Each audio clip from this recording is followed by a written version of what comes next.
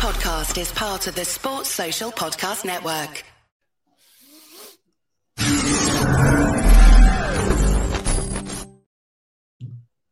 Hello, and welcome to Sugar, Silk and Stretch, a unique boxing podcast brought to you exclusively by Ace Podcast Nation.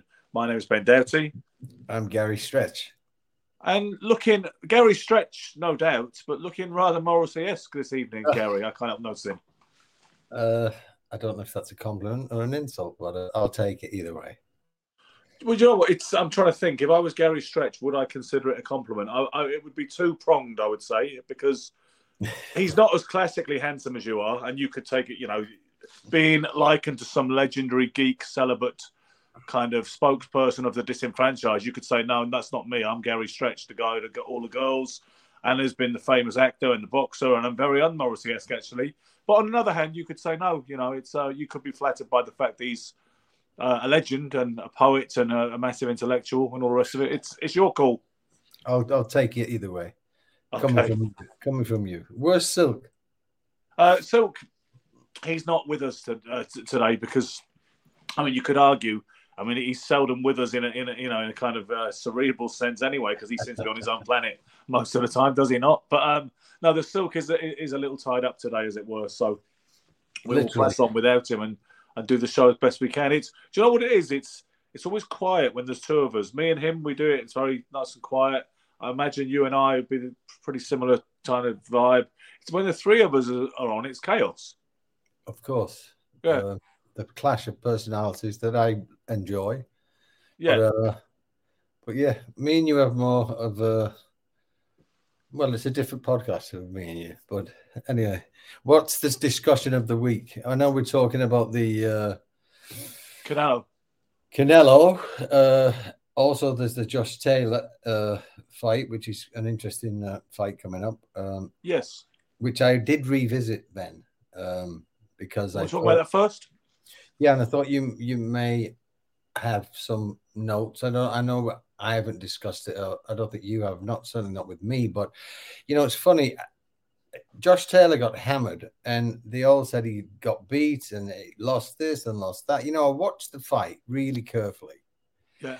And if I was a judge, I would have given it to Josh Taylor. And I'll tell you for why. It wasn't even about who won the rounds. It was about, I would have disqualified Cattle, because I've never seen anyone hold so much in a fight. Josh Taylor tried so hard to have a fight. He was trying to get in the gap and get in the pocket and fight. He did everything he could to have a fight, and Castro just completely held.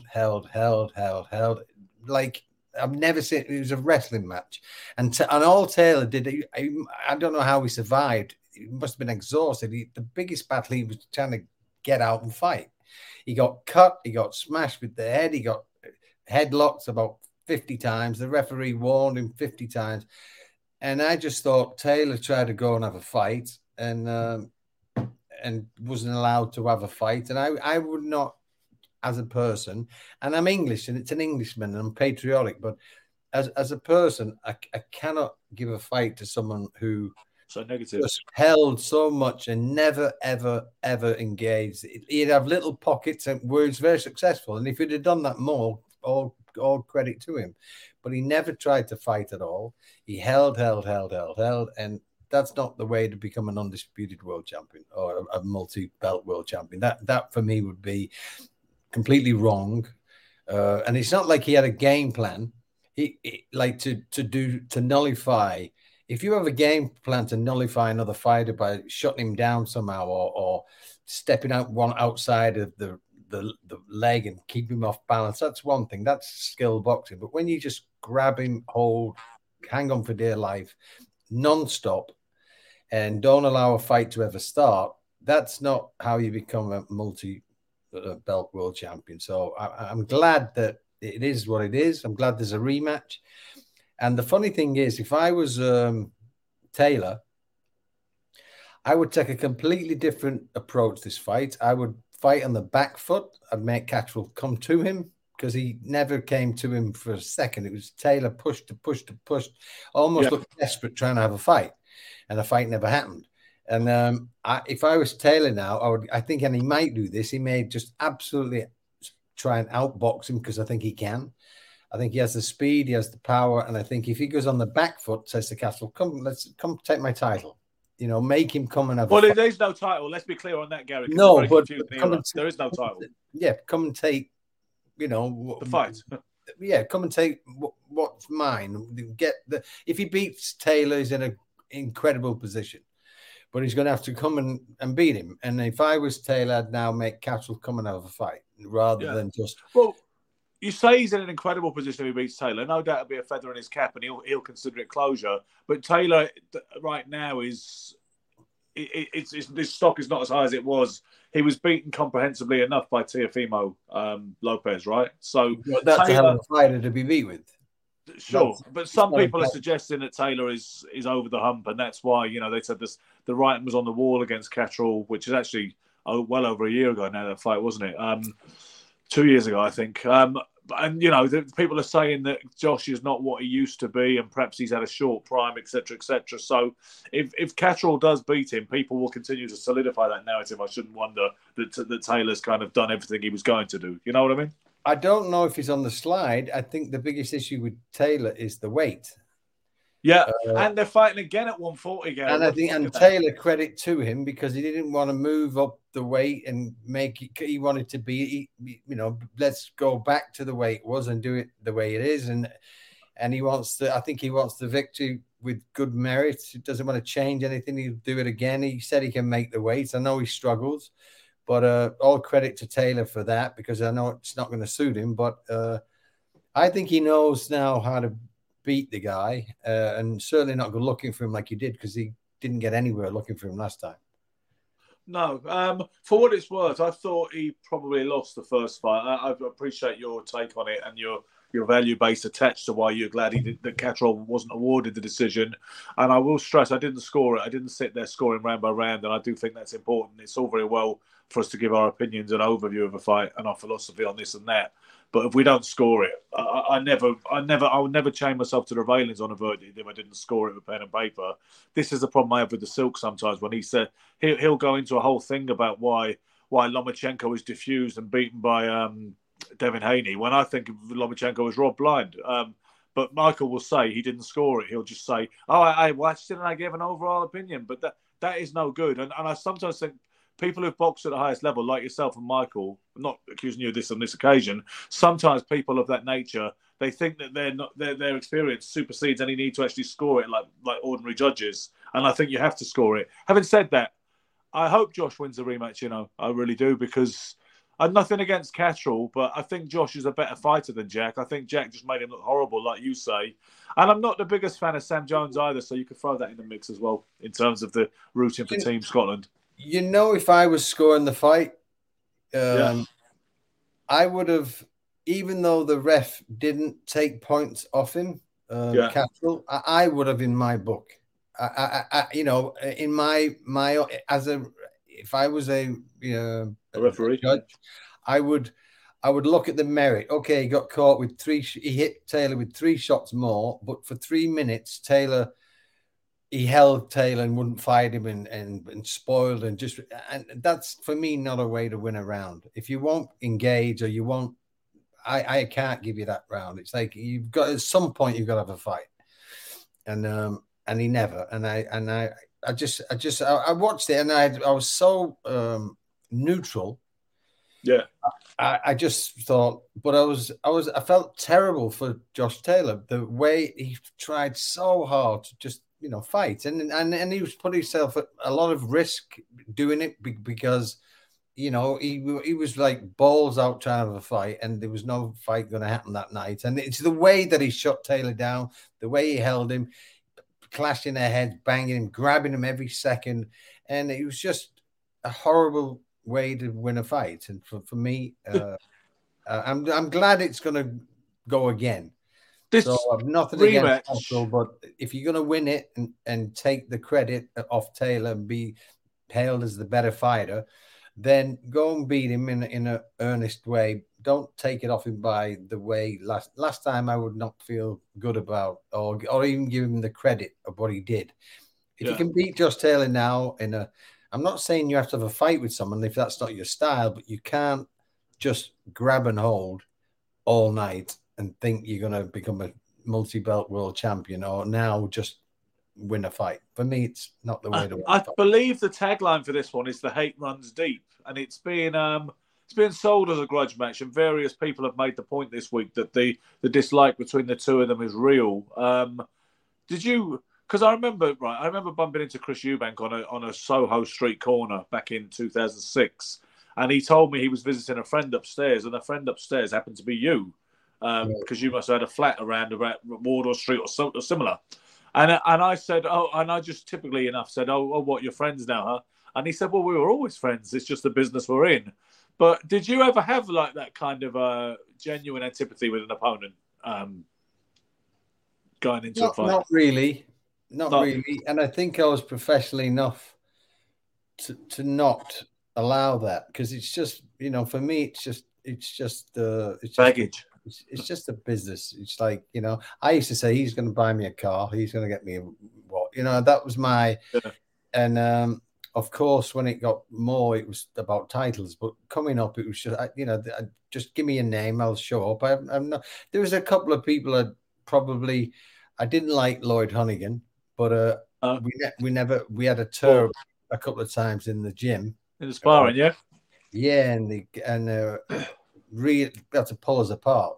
There was literally bell rang, we never stopped, everyone piled in. It was the East. Where was that? The Beckett or somewhere else? Yeah. A couple of times, and then we had to train at different hours because I had a tour with him, like in the changing room. I walked in, and I have no grudge against anyone. I went to shake his hand, he wouldn't shake my hand. I said, "Nice." Do you know what?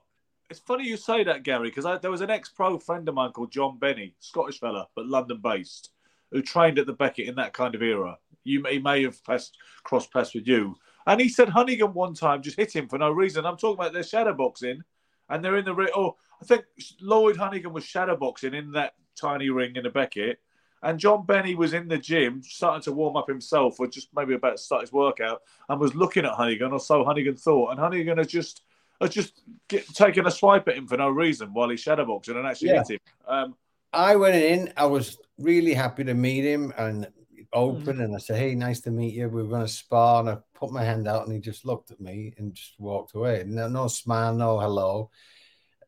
And I said, "What the fuck's that?" And who was it? I think it was Bobby Neal or the trainer. Yeah, his trainer.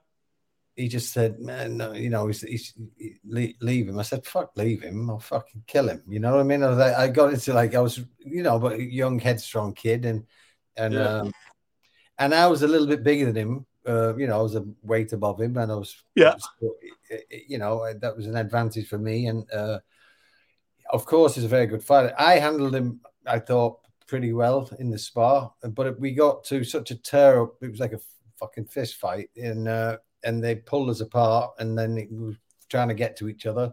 But yeah, he just didn't, he just didn't like. I don't know if it was a race thing, because he used to always come in with like the Jamaican hats and the black, memorabilia. I don't know. A race for me is, I'm very. I don't like anything racial. You know what I mean? It's like anything motivated to divide. I don't like that. I think people are people. I think it should not be an issue. But of course, some people are, some are not. But he had a big issue. It's like when Hopkins said to Calzaghe, "No white man will ever beat me." That bothers me, because it means somewhere inside him, and maybe he has reason, maybe he has history. I don't know, but I don't think there's any room in it. We're all just trying to make a living, or fighters just trying to do what we do. Obviously, Alan Minter, the other way around, wasn't it? Famously, he was dogged for the rest of his kind of life. That legacy was slightly lurking behind it. The shadow was with Hagler. Supposedly said, "I'll never let a black man take my title. I will never lose my title to a black man." Which he may have said that, because when you think about it, Gary, in the context, you're a couple of years older than me, and you remember a time when things were much more racist, certainly on our side, on the Caucasian side. When you're white and you grow up in a certain culture, you hear things, don't you, that things that would be absolutely unacceptable today, and people just wouldn't say, wouldn't think, and wouldn't feel. They might feel it still, I don't know. But you know what I mean? It was. Yeah. We remember a more racist landscape, don't we? When a man might have said something like that. My best mate growing up, and this is some of what broke my heart. I had a friend called Derek Murray. Yeah. And there were not many black kids in the school, and I became his friend. And there was not many black kids in the town. And he had a lot of racial issues. And me and him became best friends. And so I would always, protect him and be, back him. And one day I sat him down, and he had an issue, of course, but he had every right, because he was so racially, segregated and abused by all these fucking idiots. And one day I sat him down. I said, why are you that way too? I said, I know you have reason for that. He said, Gary, he said to me, you're the only person I've ever met that when we fight, and I call him a CUNT, right? He said, that's all I call him. He said, everyone else, when they have a fight, they say you're black. You're black, yeah. And he said, you're the only person who doesn't say that to me. And so I understood his issue. Evening, Julian. I understood his issue, and I'm sure Lloyd had his issues. But I say what I say to people. I just did a masterclass in Bulgaria with a girl, who was very defensive. We do a repetition exercise where you sit with a partner and you repeat, and it's very intimate. And she had massive issues with men, and she wouldn't even want to do the exercise. Yeah. And they would sit, and then she'd pull her chair back, and then she'd be extremely rude, and it was hard to watch. And so it was a new class, so I took the kid out and I sat in, and she tried it on with me, but I've got much more experience than this young actor, and I know the exercise.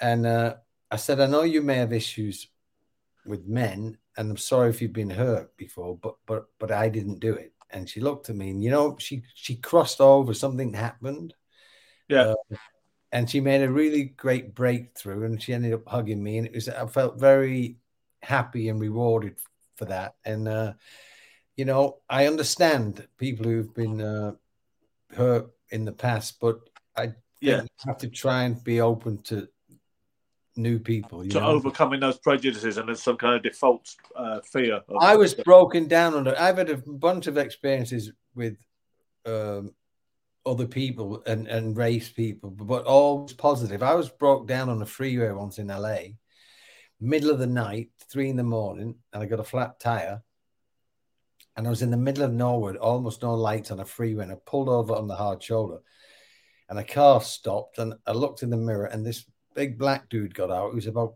fucking 8 foot tall. And I thought, what the fuck? And, I thought, I just had a weird feeling. And he walked up, and I opened the window. He said, and it was raining, freezing cold. Are you okay? I said, I've got a flat tire. And he fucking got under the car in the rain and took my tire off. Yeah. And I was almost crying. He was fighting to get the wheel off, and he was soaking in dirt all over me. He finally fixed my tire, and I said, "Hey, man, thank." And I went to try and give him something. He went, "No, it's okay, it's okay." And it broke my heart. And I thought, how the fuck can people judge people without, it changed my life. And it wasn't that I've ever had any issue ever, but it made me feel like, wow, like how bad people can judge and just have issues with things. Like, just for fuck's sake, be open to everybody. There's good white people, there's bad white people. We know that. There's good black people, but they're just people. I don't think we can. Yeah, I got to say, I lived in Harlem for some time, back about 20 odd years ago, and I never experienced any problems with black people in Harlem at all. You probably encountered this yourself. When you're English and white, they kind of like you a lot of the time. There's a novelty, and there's some, I don't know, that everybody was just curious and friendly and all the rest of it. There wasn't any kind of, didn't feel any of it at all. I mean, people said it was a dangerous area, which no doubt it could be, some of the time. But... I've never had an issue. And in fact, I think most of my friends now, I'm in LA, and most of my friends, I think if I had a percentage of friends, I would say 70% are black. Real good friends. Like I've got brothers. A guy called Brian LaRodas, he used to manage Stevie Wonder. He's probably my best friend in LA. Yeah. And he takes me everywhere. And it's funny because I go out with him and we go, like, he used to have Sunday dinner at his house. And Stevie Wonder was there, and because he managed Stevie, and so there would be Oprah, but I'd go in a room, it was 50 black people and meet the only white guy there, and he's like my brother, and so I just don't like it. I understand it, and I understand a lot of black people have every right to be, but I think it'd be nice if they can give other people a chance, it is an issue for years, and it may never change. I would hope it changes, but I don't like to be around it. You know what I mean? It's and somehow Lloyd Honeyghan has taken us down that road. But one more Lloyd Honeyghan story while I'm on it, and then we'll get on to the Canelo Alvarez situation. Did you hear the story that supposedly Lloyd was nailed on for Sports Personality of the Year, BBC award, for 1986? And why shouldn't he have been? Because of that tremendous historic win over Donald Curry in Atlantic City. And then he didn't get it in the end because he couldn't be bothered to come and accept it. He couldn't be bothered to show up to the ceremony because Ambrose Mendy tells me he was busy with Maria Whittaker that particular weekend, ensconced in a hotel, taking advantage of that little kind of situation. And he said he couldn't be bothered to actually go and get it. So apparently they gave it to Nigel Mansell instead. You ever hear anything about that? I remember that whole event that he was supposed to get it. I don't remember why. Thanks for telling me, but I don't remember what happened. But I remember the year that it was taught that he was going to get it, and then he didn't. Yeah. I mean, too busy banging a glamour model. I'm sure you can relate to that, despite anything you may not have seen eye to eye with Lloyd. I would have took the award, to be honest. You did say again? What? I would have took the award. You'd have preferred, because you know what, Gary, you come in like, I can go bang a glamour model tomorrow. Let me get the award after today. The award ceremony, yeah. And plus the fact you'd have been like, listen, if I take this award, I'm only going to probably bang more glamour models, and if I don't, keep this momentum rolling. So very short-sighted, Lloyd, really, when you think of it. Yeah, short-sighted, but in any case, I'd have chose Maria, says Julian. Julian's not with you. Julian said he'd have gone with Maria Whittaker. But she was my mate, Maria. She was a great girl. Yeah. So anyway, there was speculation there still is speculation ongoing about Canelo Alvarez's next move. We know that the date will be May the 4th for his next fight. But a lot of people were talking up the Benavidez situation, who I believe was his mandatory with the WBC. Certainly, Benavidez is an exciting, young, aggressive fighter. He's done a job on Andrade and on Caleb Plant, etc. He wants to fight Canelo. He's pursuing the fight. Canelo doesn't seem as fussed about the fight. Doesn't seem as keen about the fight. So he is not being ordered to face him as a mandatory yet. So we know that Canelo had grace to fight who he likes on May the 4th before the mandatory was imposed on him. People were saying he was going to fight Jamal Charlo, not to be confused with Jamel, who he fought back last September. So the situation is that Canelo was supposed to be making a big announcement in the week, which never really unfolded as a big announcement. People said he was going to leave PBC because people are saying Al Heyman's PBC are broke and they cannot guarantee his 35 million purse. He's on a 35 million guarantee every time he fights. They said they couldn't put that money in escrow, so he was going to leave PBC. He didn't. And then, long story short, Samson Lekowitz, who's Benavidez promoter, posted yesterday on X, used to be called Twitter, that PBC have now offered him 55 million to fight Benavidez next, and Canelo has turned it down. Canelo's side denies that. Eddie Reynoso has denied that. Canelo's trainer manager, but can I be honest with? I understand all of that, and I'm all for mandatory, but I think if I was Canelo, let's say you're Canelo, Ben, and just think about this and the resume that he has. Yeah. With that resume comes a certain ego, and with that resume comes a certain amount of, it's like he's like the golden ticket for everybody. Whoever fights him makes a lot of money. Yeah. And I think at this stage of his career, he's at the end of it.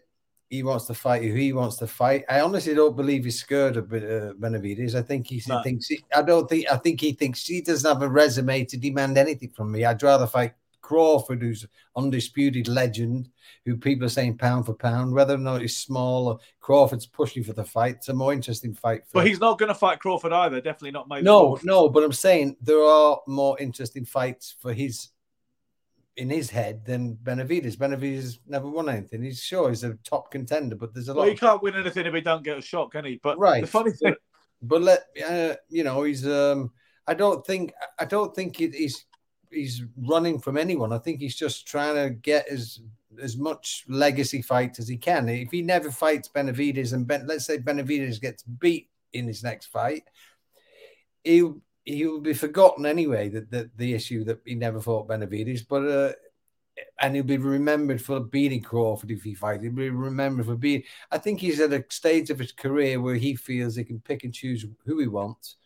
But I don't think he's fair. I think he may end up, just because of all the noise, fighting Benavidez, and I think he'll beat him too. He's always been at a stage of his career where he can pick and choose, or certainly for the last 10 years. Is it fair to say this is not a final phase strategy? This is the blueprint.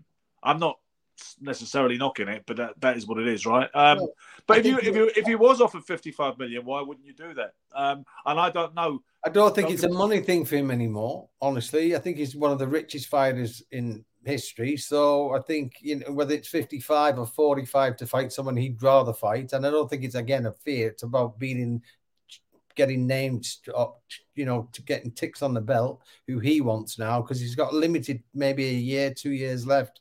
He's going to be out. But if there's that much noise made about Benavidez, I think he'll do it, because he won't want to not be respected for not doing it. So he's getting Benavidez, and everybody's doing a good enough campaign to make it happen. But I just think he deserves to fight whoever he wants. It's Julian McGowan has said, like, Hagler didn't fight Kinchin or Schuler or Harold Graham in the last 2 years because they didn't excite anybody, and he chose who he wanted to fight, and he says let Canelo do the same. I think Julian's correct, because it's like, when you've done what he's done, he's beat everybody. He's fought everybody, and I mean, he's almost beat everybody, and then he's two. Obviously Mayweather, who took him to school, and Bivol, who did similar, and so and he's lost more fights than that, hasn't he, Gary? He's lost more fights than that morally. Well, he's had some interesting hand raises, hasn't he? Couple. Yeah, but he's I think with every fighter, we have ego, and he thinks he's earned the position to pick and choose who he wants, who he gives the golden egg to, because whoever fights him is going to make 20 million or whatever they're going to get, 10 million. It's still more than anybody else. So, and I think also, when you get to his position, when you get people like Benavidez who are banging on him, slagging on him, he thinks, I'm not going to give this fucker a payday, because it's personal then. Do you know what? That was always Ricky Hatton's argument against Junior Witter, wasn't it? That was always Ricky Hatton's stance publicly on the Junior Witter fight, which the British fans certainly were clamouring for. He said he was never going to let him make that money, and he didn't have to do it, and he did, so he didn't. And we know Tyson Fury only gave Chisora the fight to give him retirement money. Yeah, exactly. That was an exercise, in giving a friend a payday. Yeah, and I think that when you get to that stage, you can do that. But yeah, Mark just said, Canelo would want to avenge Bivol. I think he would, but I think he also might know that he can't. Thank you. Exactly that. I think he would if he could. Yeah. It can't have been fun, that fight for him. I know that he had a degree of delusion into, at least publicly, about saying that he doesn't think he lost the fight. Well, we all know he did. He lost it by a street. But I think that's the problem. I was about to say the same when I saw Mark's comment, that I think Canelo is probably well aware that that'll be a very difficult fight to avenge. I think Canelo is one of the, I can't say lucky, But if you look at his resume, although he's beat everybody to a degree, when he's fought the real creme de la creme, like Floyd completely schooled him, Bivol pretty much schooled him. Caleb Plant, sure he beat him, but who's Caleb Plant really in the terms of legends? He's not, and so he's not. When it's come to the real top defining fights, he's lost. Well, the thing is with Golovkin, what's interesting, it's a bit like Mike Tyson. Like Mike Tyson never avenged any of his losses, and I think Canelo may be that. Whereas you look at the Ray Leonards, you look at the Lennox Lewises, they're all avenged losses, you know. And so that for me is something that he's one of the greats, Canelo. No one can take his resume away. But when it comes for me to think, like if I was a kid wanting to fight like someone, that wouldn't be Canelo, it would be Ray Leonard. It would be, you know, some of the... Well, did you see Canelo recently saying that he'd have beaten Ray Robinson, he'd have beaten Carlos Monzon, and they wouldn't have... his mind. Yeah. You know, but I think it'd be interesting, you know, to see where Canelo's legacy settles. And when we talk about people being great fighters, all-time greats or whatever, I do believe we need to let that legacy marinate for a couple of years and we look back on it when we have a better sense of perspective on these guys. But I do remember Montel Griffin, who's always quite opinionated and can be outrageous at times. He said, after the Callum Smith fight, he said Canelo may wind up the greatest Latino fighter in history. And he said he sure as hell ain't got 16 losses when he was referring to Roberto Duran. But see, Montel is very statistic focused. He's always arguing about basketball too, and Michael Jordan and LeBron James. And I don't know anything about that, but I see it go on day after day, these arguments. And he's always about numbers. He's always about numbers, like as if they don't lie, but they do lie. You know, numbers look at Callum Smith. And look at what is his name? Benavidez, yeah. Look what Canelo did and look what Benavidez did. That shows levels, right? Well, yeah, but it also shows, I mean, the risk it shows weight and size. But Callum's a big boy, and he's not a small. You're right. Plus the fact, Gary, if our third number was here tonight, what would he be saying about weight and size? Yeah. I think right? I think it was very evident with Benavidez that he was out of his league a little bit, and I'm a massive Callum Smith fan. I think he's a beautiful boxer. He's a great puncher. I love his style. I'm a massive fan. But you know, he got mugged in a car park that night, and I think and he admitted it. And he said after the fight, you know, it's heartbreaking when you realize you're not the best. And plaudits to Callum. He's not one of these who said I had a bad night. He's not one of these who gave any excuses. He said I got beat by a better man, and it showed. But he had a much more competitive fight with Canelo. Well, you know what, Callum was. I don't think he was remotely competitive with Canelo. He was just there at the end. Yeah, but it was not. It wasn't battered like he was with like from round one with Benavidez. It was like I was uncomfortable watching it. Yeah, you knew that the writing was on the wall, and he was very unlikely to.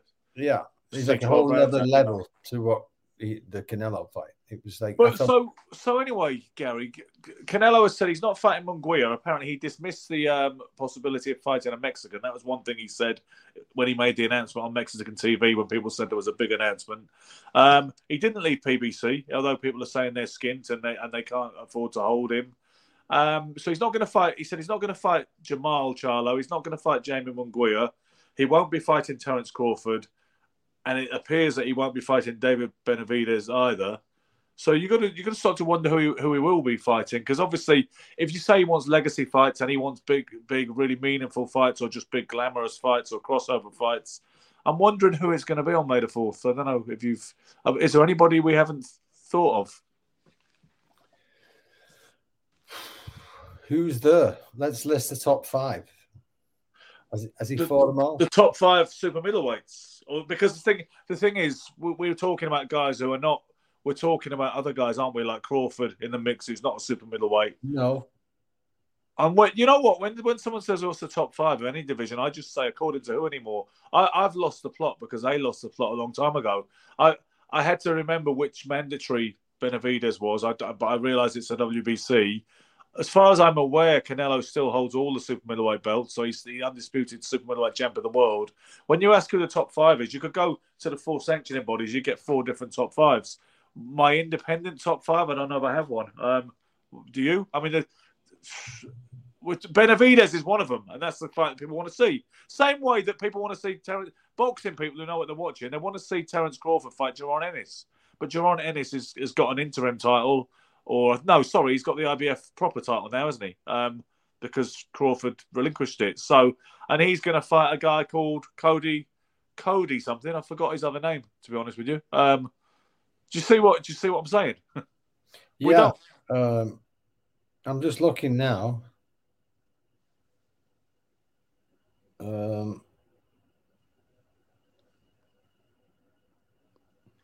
Julian says Benavidez is so clever and deceptively so.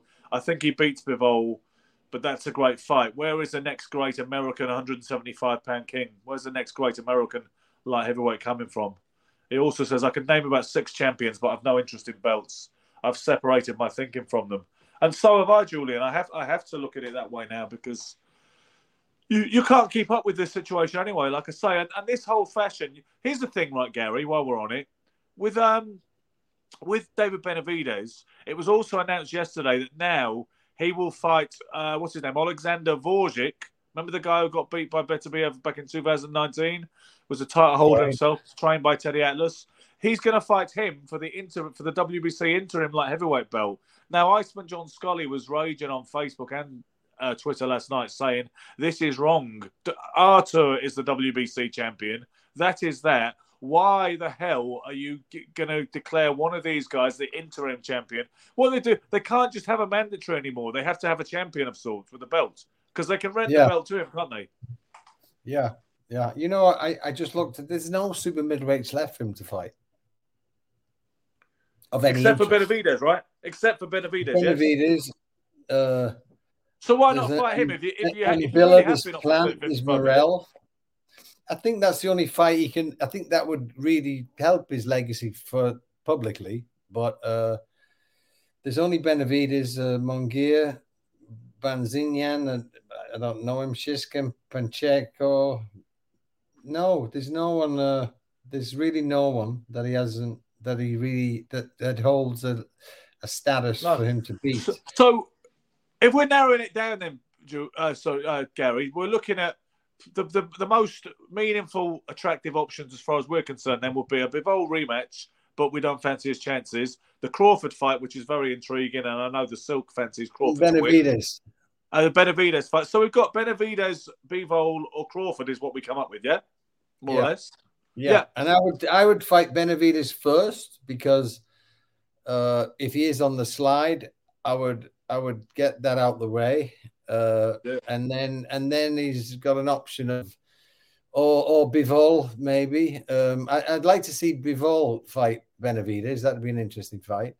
Well, if this is a thing, if suppose that Benavidez, because Bivol said he'll do 168. He did. He said he'd fight Canelo at 168. But here's the thing: so suppose Benavidez doesn't get the chance at Canelo. He's going to fight Vorjik for the WBC interim light heavyweight title. That puts him in a mandatory position to fight the winner of Beterbiev and Bivol, which is going to be happening in June in Saudi, right? Yeah. An interesting fight would be if Bivol were to lose, which is highly likely. It would be an interesting fight then. I think Bivol beats Beterbiev, actually. Really? Yeah. That's another one. Unless the guy stops him, Bivol wins the fight, I think. That's another one you'll lose. We'll see. We'll see about that. Yeah, we'll see. The Silk is very obsessed with that scoreline, by the way. You know, because he's what is it? It's like 9. He's 9-3. You're 9-4, and I'm 10-6. When you get to our age, you get little victories. You think it should be me? I guess if I was ahead, that's when we'd see if I was obsessed with it or not. It should be me that really wants to score points off you two because I didn't achieve anything compared to you guys. So he should be quite satisfied with his legacy without needing to beat you and me in a predictions league, you know. But we shall see. Obviously, it's only 2 weeks away from Joshua and Ngannou, of course. We will go in more depth inevitably next week, but it's only 2 weeks away. How are you feeling about that with a fortnight to go?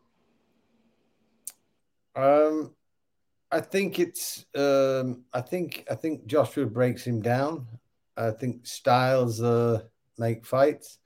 I think he breaks him down, and I think he possibly either a points win or a late stoppage. Yeah.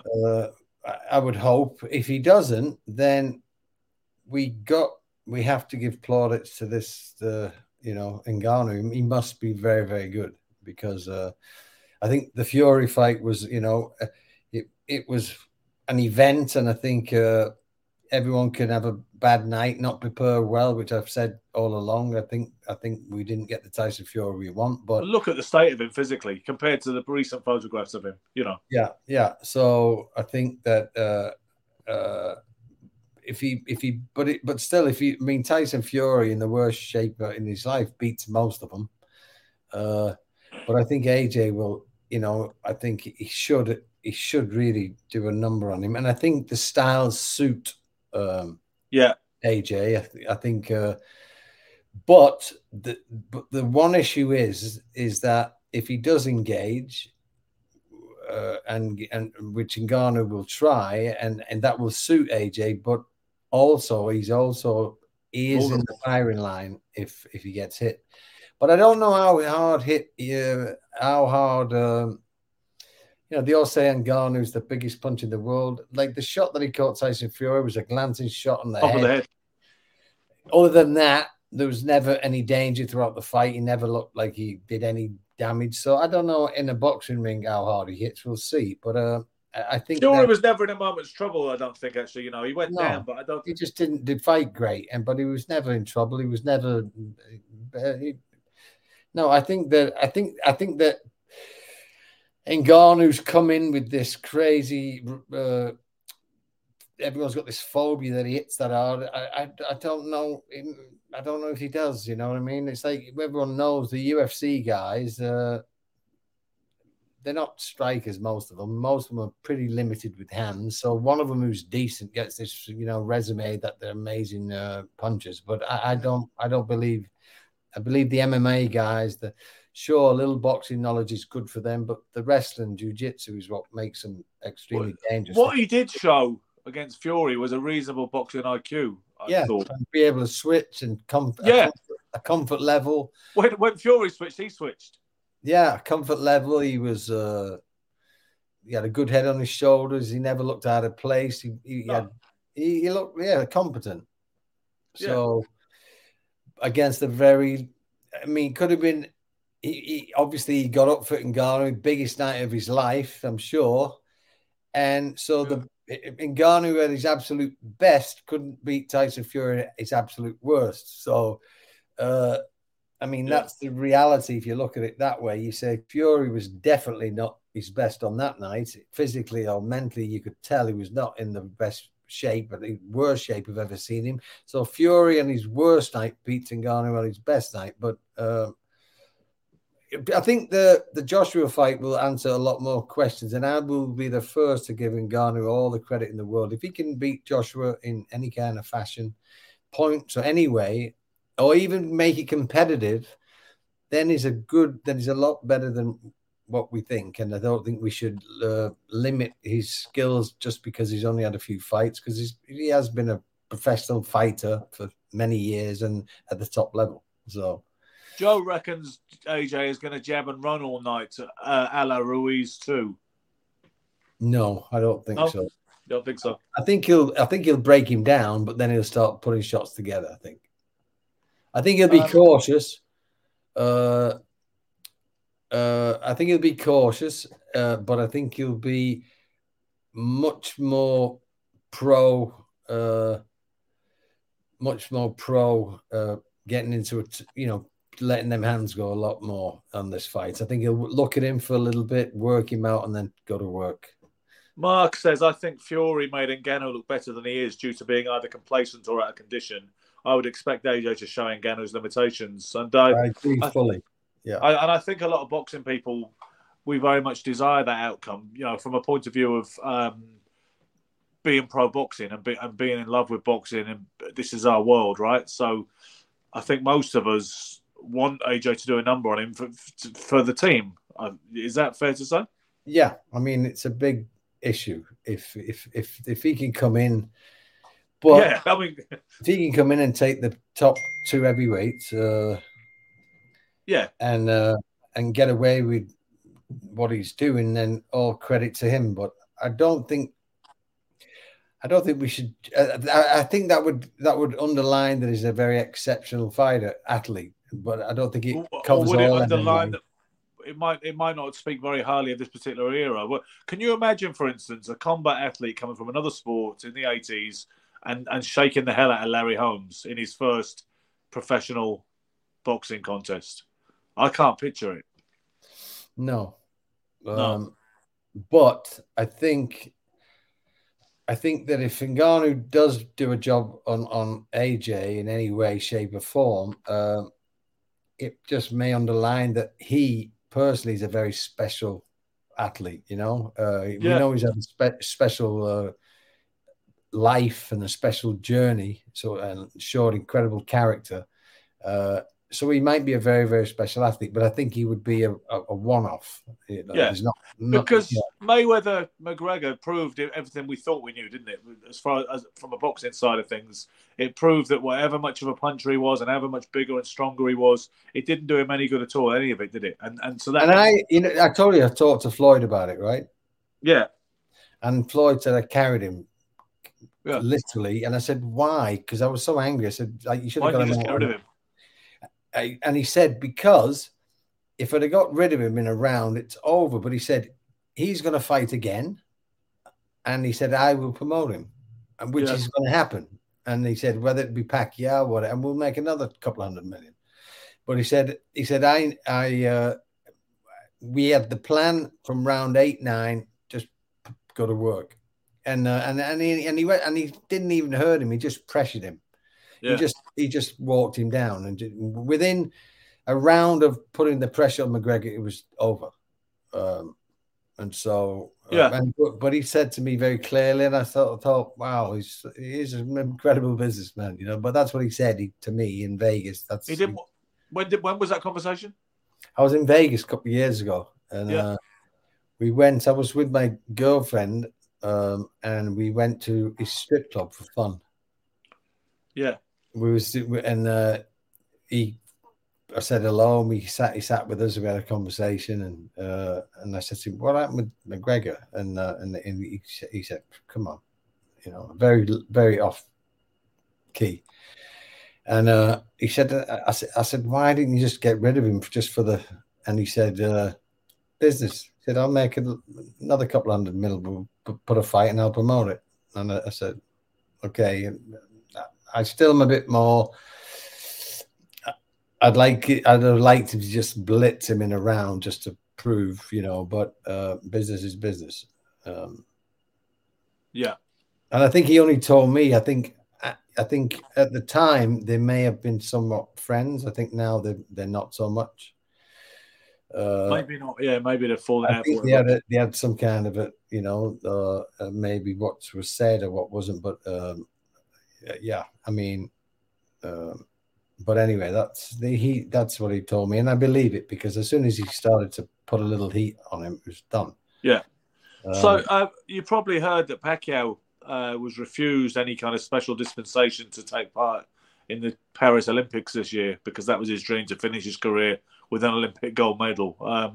But they said I guess it's AIBA, or I don't think it's AIBA anymore because there's been all upheavals in the administration of global amateur boxing, hasn't there? But whoever the governing body is, I don't know if it's the Olympic Committee or whether it's the boxing body, but they said you can't do it. The upper age limit is 40 and we're not making an exception for you. You know what's strange, Ben? When I was an amateur, you couldn't turn pro. And I don't like the idea, do you, Gary? No, because one of my biggest not regrets is, after I beat George Collins, I was like, I was in the England squad and they were about to go on this whole trip with me and Kevin Hickey, as everybody wanted me to go here, go there, fight internationally. And I thought my big dream was to go to the games, but I thought if I go and break my hand, I'll lose the opportunity now. 88 could have been you, couldn't it? Richie Woodall's place. Yeah, and but it was 3 years. I had to wait, and I thought it's a long time. And if something happens, and then so I turned pro in a blaze of glory. Glory, yeah. I mean, Dan Sherry said he did similar. You know, Dan Sherry was in the shake-up for the Olympics, which would have been, I guess, 1988 as well. But Sugar Ray Leonard was as an offer on the table for Sugar Ray Leonard as his manager, you know, and he said, I went with the sure thing rather than gamble something on a dream, which you know, may get scuppered for one reason or another with the Olympic dream, you know. But yeah, but mine no, I was don't like the idea. a long time. But imagine if they would have let me turn pro and then 3 years later go in the games. It's such an advantage. Yeah, for sure. Joe has said, didn't Rocky Marciano go back to the amateurs and lose to Coley Wallace? Yes, he did. That's true. See, you know, some people try to say that Marciano lost pro fights, you know, or a pro fight under another name. That's not quite true. You know what it was, Gary? He turned pro under the name of Rocky Mack in, trying to think when it would have been. I guess it was like 1948, I believe, but don't quote me on that. And he won it. Then he went back to the amateurs and had a couple. He had 3 or 4 amateur fights. He lost one of them to Coley Wallace, whose claim to fame was he played Joe Louis in a TV biopic. And then he turned pro again, and he was 1-0 with a few amateur losses, an amateur loss in between. Then he put the 48 together to make him 49-0. So he is legitimately undefeated in 49 professional fights, but he lost an amateur fight in between his debut and the other 48. Don't say I never teach you anything. What does Michael Caine say? Not a lot of people know that. Yeah. There you go. Yeah, indeed, yeah. Indeed, yes. This is Cloudminder says, I think this is the fellow who knows Barry McGuigan. I think his name's Jim McGuigan, but he hasn't actually said anything else. Sorry. There you go. Jim McGuigan, apologies to Gary for Barry's comments on the Eubank fight. He was wrong. There you go, Gary. There we go. That is closure, mate. Remember, this was 8 months ago, this episode. Remember? Yeah, thank you so much. Yes. I was just a bit. I always loved McGuigan. I was very hurt. I thought I just wish it would have been just not so one-sided. I love what Jim Watt commented on. I think he was very honest, and they even interviewed Michael Watson halfway through the fight. Yeah, and Watson said if Gary keeps doing it, he wins. You know, you know, you can watch the fight. Watson, they talked to after round 4, I think 5, because he said Gary's winning every round. I mean, so when McGuigan was saying, you know, all the stuff he said, like it wasn't in the fight, it was, you know, and then of course all the judges had me winning. So I was like, okay, you know, and I just felt like that was commentating for the promoter who's hired him to do it, you know. Yeah, and I think that happens, you know. I shouldn't, especially not with ex-fighters, because I think we should have a certain moral code to each other. We know how hard it is, and I think we should give each other a fair whack, not be. He's very kind, Cloudminder. Thank you, and I appreciate him coming out and saying that, because obviously, I just appreciate it. Thank you. And Jughead, I'm sure that's not his real name. Imagine the christening on that in that event. Says I used to train at the Thomas of Beckett. That's correct. Yeah, my amateur days. Gary Stretch was training there at the same time. Gary Davidson ran the gym at the time. Yeah, he was my first trainer when I turned pro. Gary was, yeah. Gary Davidson, yeah. Because you know what? If I could see his picture, I bet I wouldn't remember him. I'm great with faces. Yeah. No, I remember the days when Gary Davidson had it before Billy Aird took it over. I don't know whether you'd already moved on by that particular point, but Billy Aird took it after Gary. There was a girl. We used to go down the road to the Henry Cooper. Yeah. I remember you know what? I never really went there. I went when it had changed to Maloney's Fight Factory. It was Eugene Maloney's Fight Factory, but it was the same site as the Henry Cooper, from what I can gather. And I went there just the one time when Alan Smith was. Do you know what's funny? Boxing is such a small world, Gary. I'll give you an example of it. I just got back from New York.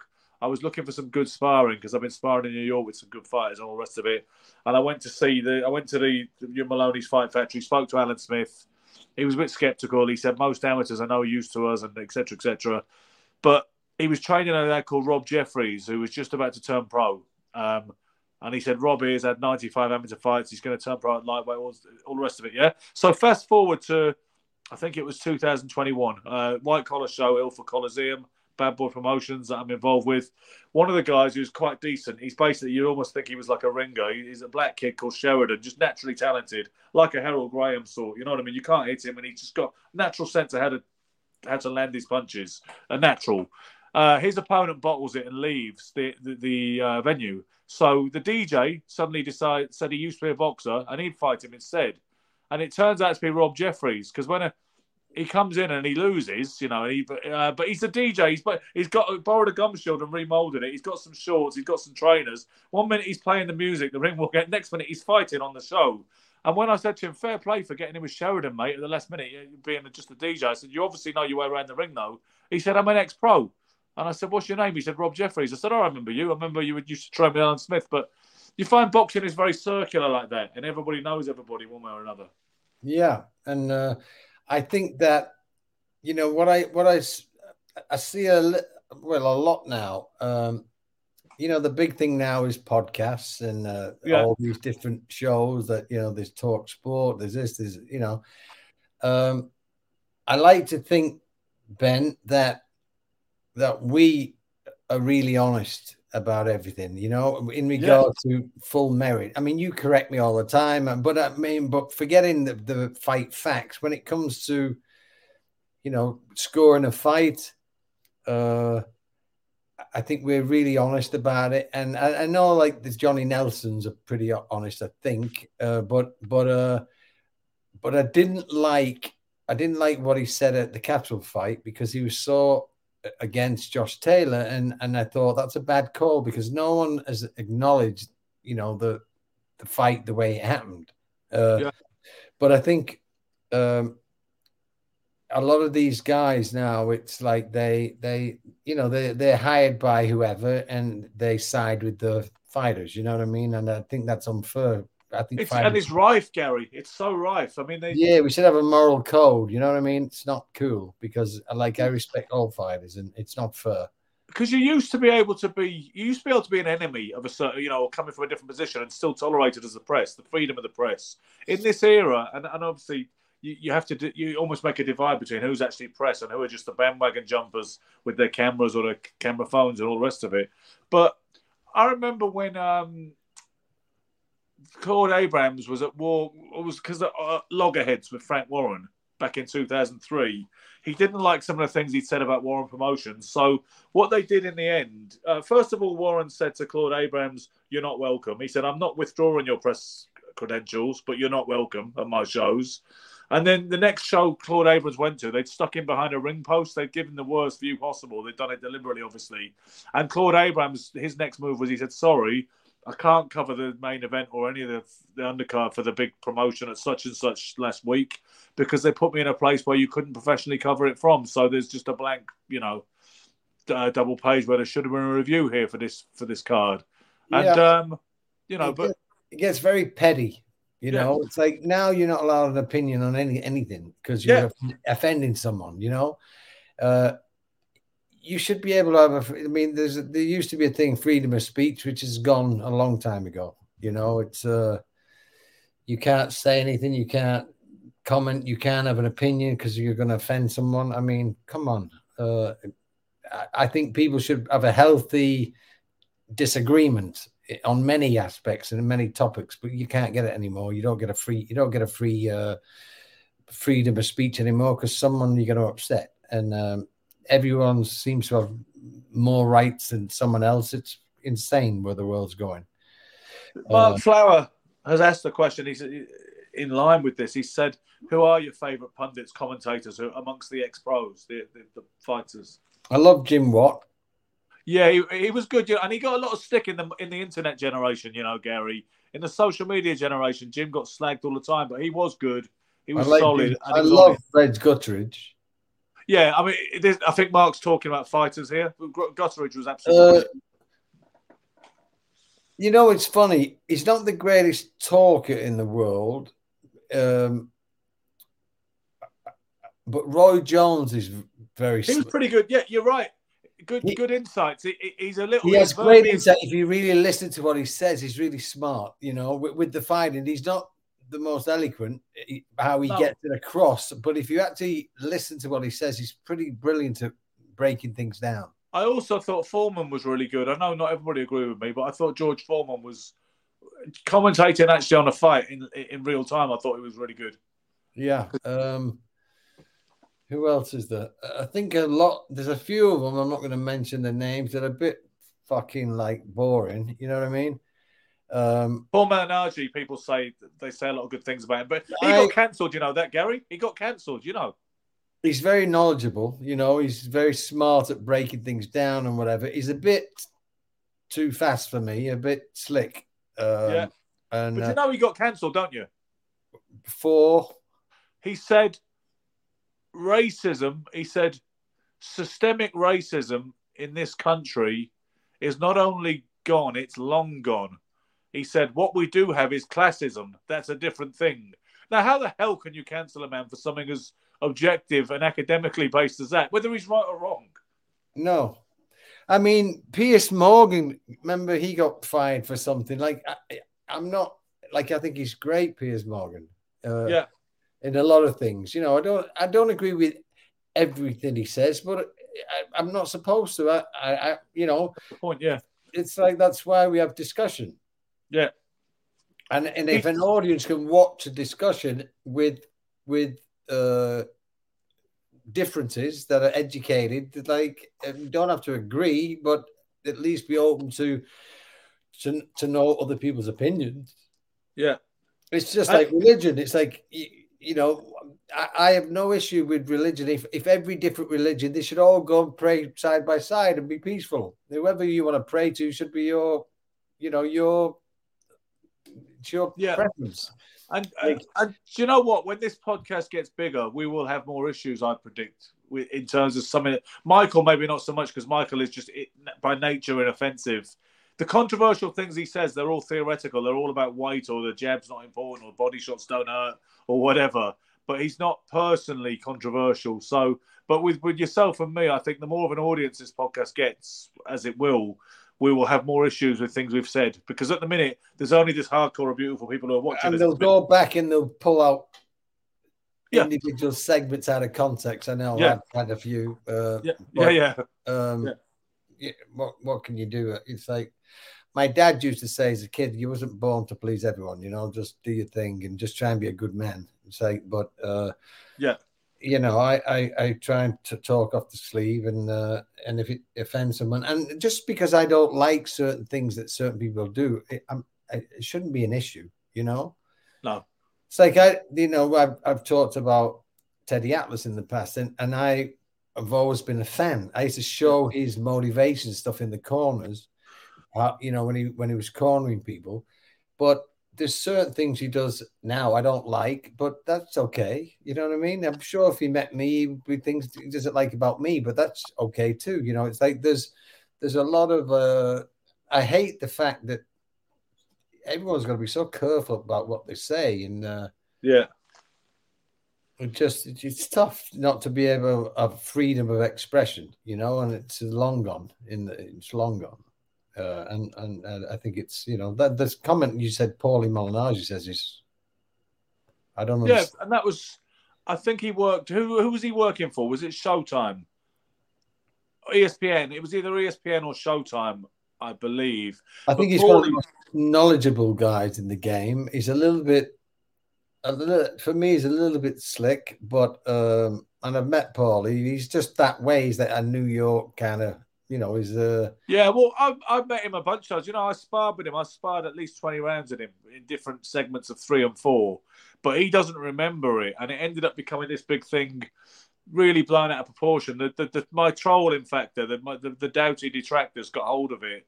Somebody tweeted him years ago and said, "Did you ever spar with a guy called Ben Doughty?" And he says, "I don't remember it, no."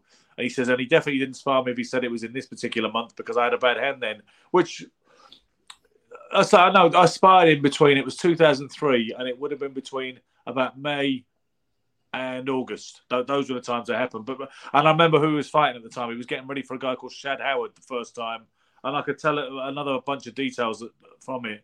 he doesn't remember. And even though I've seen him since, and I've remembered the times to him, he just doesn't remember. But it ended up getting blown up. It almost got so stupid that I don't feel like I can mention his name now on social media without somebody jumping on trying to claim that I'm the inference, Gary. The accusation is to inflate my credentials. I made up this whole story and anecdote about sparring Paul Malignaggi several rounds. I'm sure you'd have thought of someone better if that's what he was trying to do. I'm not being funny, Gary. Exactly that. I mean, I've got Sugar Ray Leonard.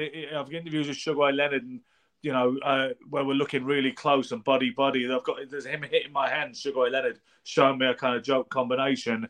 There's various other things. I do have footage of moving around with Tim Witherspoon and Harold Graham and whatnot. I do a show with Gary Stretch and Michael Alagere, for God's sake. But no, I pretended I sparred with Paul Malignaggi to give myself the kind of virtual high heels in boxing. You know what, Ben? Of all the things I know about you, it's the furthest thing from who you are. To foster something. Your character, and because you always pull me up if I'm not absolutely correct. Correct on every detail, exactly. Yeah, exactly and you that. remember dates and times, and for you, I would imagine, of course, you remember because it was great thing for you as a young amateur. You know what I mean? It's like I wasn't even that young. He was young actually, but I was 33. But still, it's a great person someone to spar with. It's someone, you know. I've been out the game a long time, and he was an up and coming brash hotshot from out of Brooklyn, New York, Bensonhurst, and he he was training with Billy Giles. It was Hector Camacho's old trainer that wasn't lost on me. So yeah, it was exciting at the time, to be sparring with. So you would remember.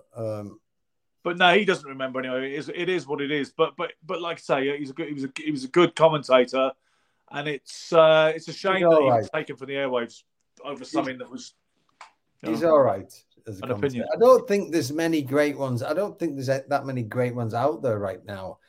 I mean, I wish they'd have a bit more sense of humor, and I think they have a bit I've seen some of these fights, and I'd say I don't know where they dug this guy up from. My grandmother beat him. You know what I mean? Because. But you can't get away with it. But I would say it if that's what it is. I mean, some of these fights are so ridiculous when you see them, the mismatch. And, I mean, 99% of fights now, it's all the red corner's going to win. You know what I mean? Exactly. So why not call that rather than why not call it? And but then no one's going to hire you because the promoters who are supposed to be, and again, it's all business. Everything's business and it's wrong. And it's like, just say it the way it is, but you can't, because if you do, you're not hireable. Did you like Glenn McCrory?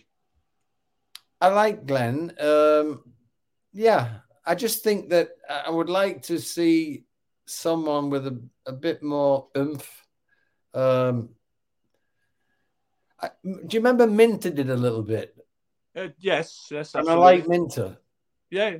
Because he was doing that in that 1980s BBC era, Barry McGuigan fights. Barry McGuigan, Stevie Cruz, Barry McGuigan, Eusebio Pedrosa. He was in the studio usually, and they come back to Alan to feed in. I like what he said. Do you ever remember the story about his cuts? Which story was that? Brilliant story. So he said, he turned pro, and he had he was like 15-0. Yeah. And he said he kept getting cut. And so Mickey Duff said, Alan, I want you to go to Harley Street. And he told me this story, and the way he says it's so unbelievably funny, the timing. He says, I went to Harley Street and I see a doctor. And he said, Alan, he's going to check your eyebrows. He's going to check your skin. And he's going to check everything, and we're going to, find out why I keep getting cut, right? So he said, I went to the doctors, and he said, your skin's good, Alan. He said, your eyebrows are good. He said, your cheekbones are fine. Yeah. And Alan said, well, why do we keep getting cut? And the doctor said, you keep getting hit. The true story. Yeah. And so he said, he says it like it's a joke, but it's true. He said, doctor, he said, well, why am I keep getting cut? The doctor said, you keep getting hit on. So he said, I actually went back to the drawing board and tried to work on defense. Better my defense, and because he said But he was very, very funny, very comedic. I think Ricky Hatton would be a good commentator. Funny how they've never used him, really, have they? They've never I really think used he's him. too honest. You know, because Ricky's passion seems to be for training and coaching. And I think Ricky Hatton be a great commentator. I think if he wanted to do it, like you say, he might not want to. I think Tyson Fury might be interesting too. Sure, when he's retired, he could. I think that'd be entertaining because it'd say my grandmother beat him with his. Naz was good, wasn't he? Naz was good that time.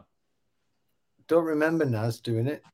Him and Duke McKenzie did it. I think it was on Channel 5. This is why it was it was an unusual situation. George Groves versus Chris Eubank Jr. back in 2018, I believe that was. And Naz and Duke McKenzie did it. And Naz was very outspoken. He was like, "You're either good at boxing or you're not." So that was his appraisal of the Eubank Jr. I'd love some bit of spice in the game anymore. Because you look, if we all talk about boxing, right? We all say it's a business, it's entertainment, and that's all fine and good. But we can't do that as a commentator. It should be a bit of, as long as you're honest, should have a bit of fun, should be entertaining. I mean, when we look back at the great Reg Gutteridge, right? He was exciting to listen to. He was, and the way he would say when Hagler and Hearns tried to decapitate each other as soon as the bell rang, Reg said, "This is about unloading a whole load of carefully nurtured hate, isn't it?" I mean, brilliant. And he had a fantastic voice, and he only had one leg. Yeah, because you hear the Sonny Liston story? No, but I remember sitting in the office at Frank's office with him, and I was looking at his leg, and he had socks on and this shiny leg, and I thought, and I didn't know at the time, but it looked like strange, thanks, Joe. I think they'd get rid of me pretty quick if I did it. But he had this shiny leg, and I was looking at his leg, and he looked at me. He went, "It comes off." And I said, "Oh, sorry." He went, "No." So anyway, he only had one, like a false foot. Well, supposedly, because at one point it was actually made of cork, apparently, but back at a certain point in the 60s, I guess. And he's supposed to have freaked Sonny Liston out once when he said, there were actually two stories, there were two separate stories I heard. One was that he said, "Well, you may think you're tough, Sonny, but I bet you can't do this," and has put a knife through his leg. And Sonny was freaked out by it and was like, "We just some kind of feat of strength." Say again? We both just did the nose at the same time. It was great. Yeah, synchronicity. So the other one I heard was that Sonny used to take stupid bets sometimes. He would bet on anything. He was up for a bet no matter what it was. So he'd take these rather bizarre wagers. And at one point, he tried to bet. He said, "No honky has less hair on his leg than a black man." And he said he could prove it. And Reg Gutteridge said he'd take the bet. They pulled up the trouser leg each. And Sonny's obviously not got an over amount of body hair or leg hair because he's a black guy. Most of them don't have. And then Reg reveals the cork leg, which doesn't have one single hair on it. Polished, yeah. It was shiny, silky, plastic leg. Anyway, Ben. On that note, let's close this one up. Guys, thank you for tuning in to Friday night's episode of Sugar, Silk and Stretch. I feel it's been a pretty good show. In actual fact, well done to all involved. That would be me and Gary and yourselves. We couldn't do it without you. Please press the subscribe button and the like button. It helps us grow bigger. That's what we want to do. Just in closing, Joe says, "Didn't Reg used to go swimming and take it off and start screaming, 'Shark, shark'?" More than likely. Sounds very much like him, Joe. We'll be back on Sunday night. Hopefully the Silk will be there to join us. In the meantime, be lucky. Keep punching. Sports Social Podcast Network.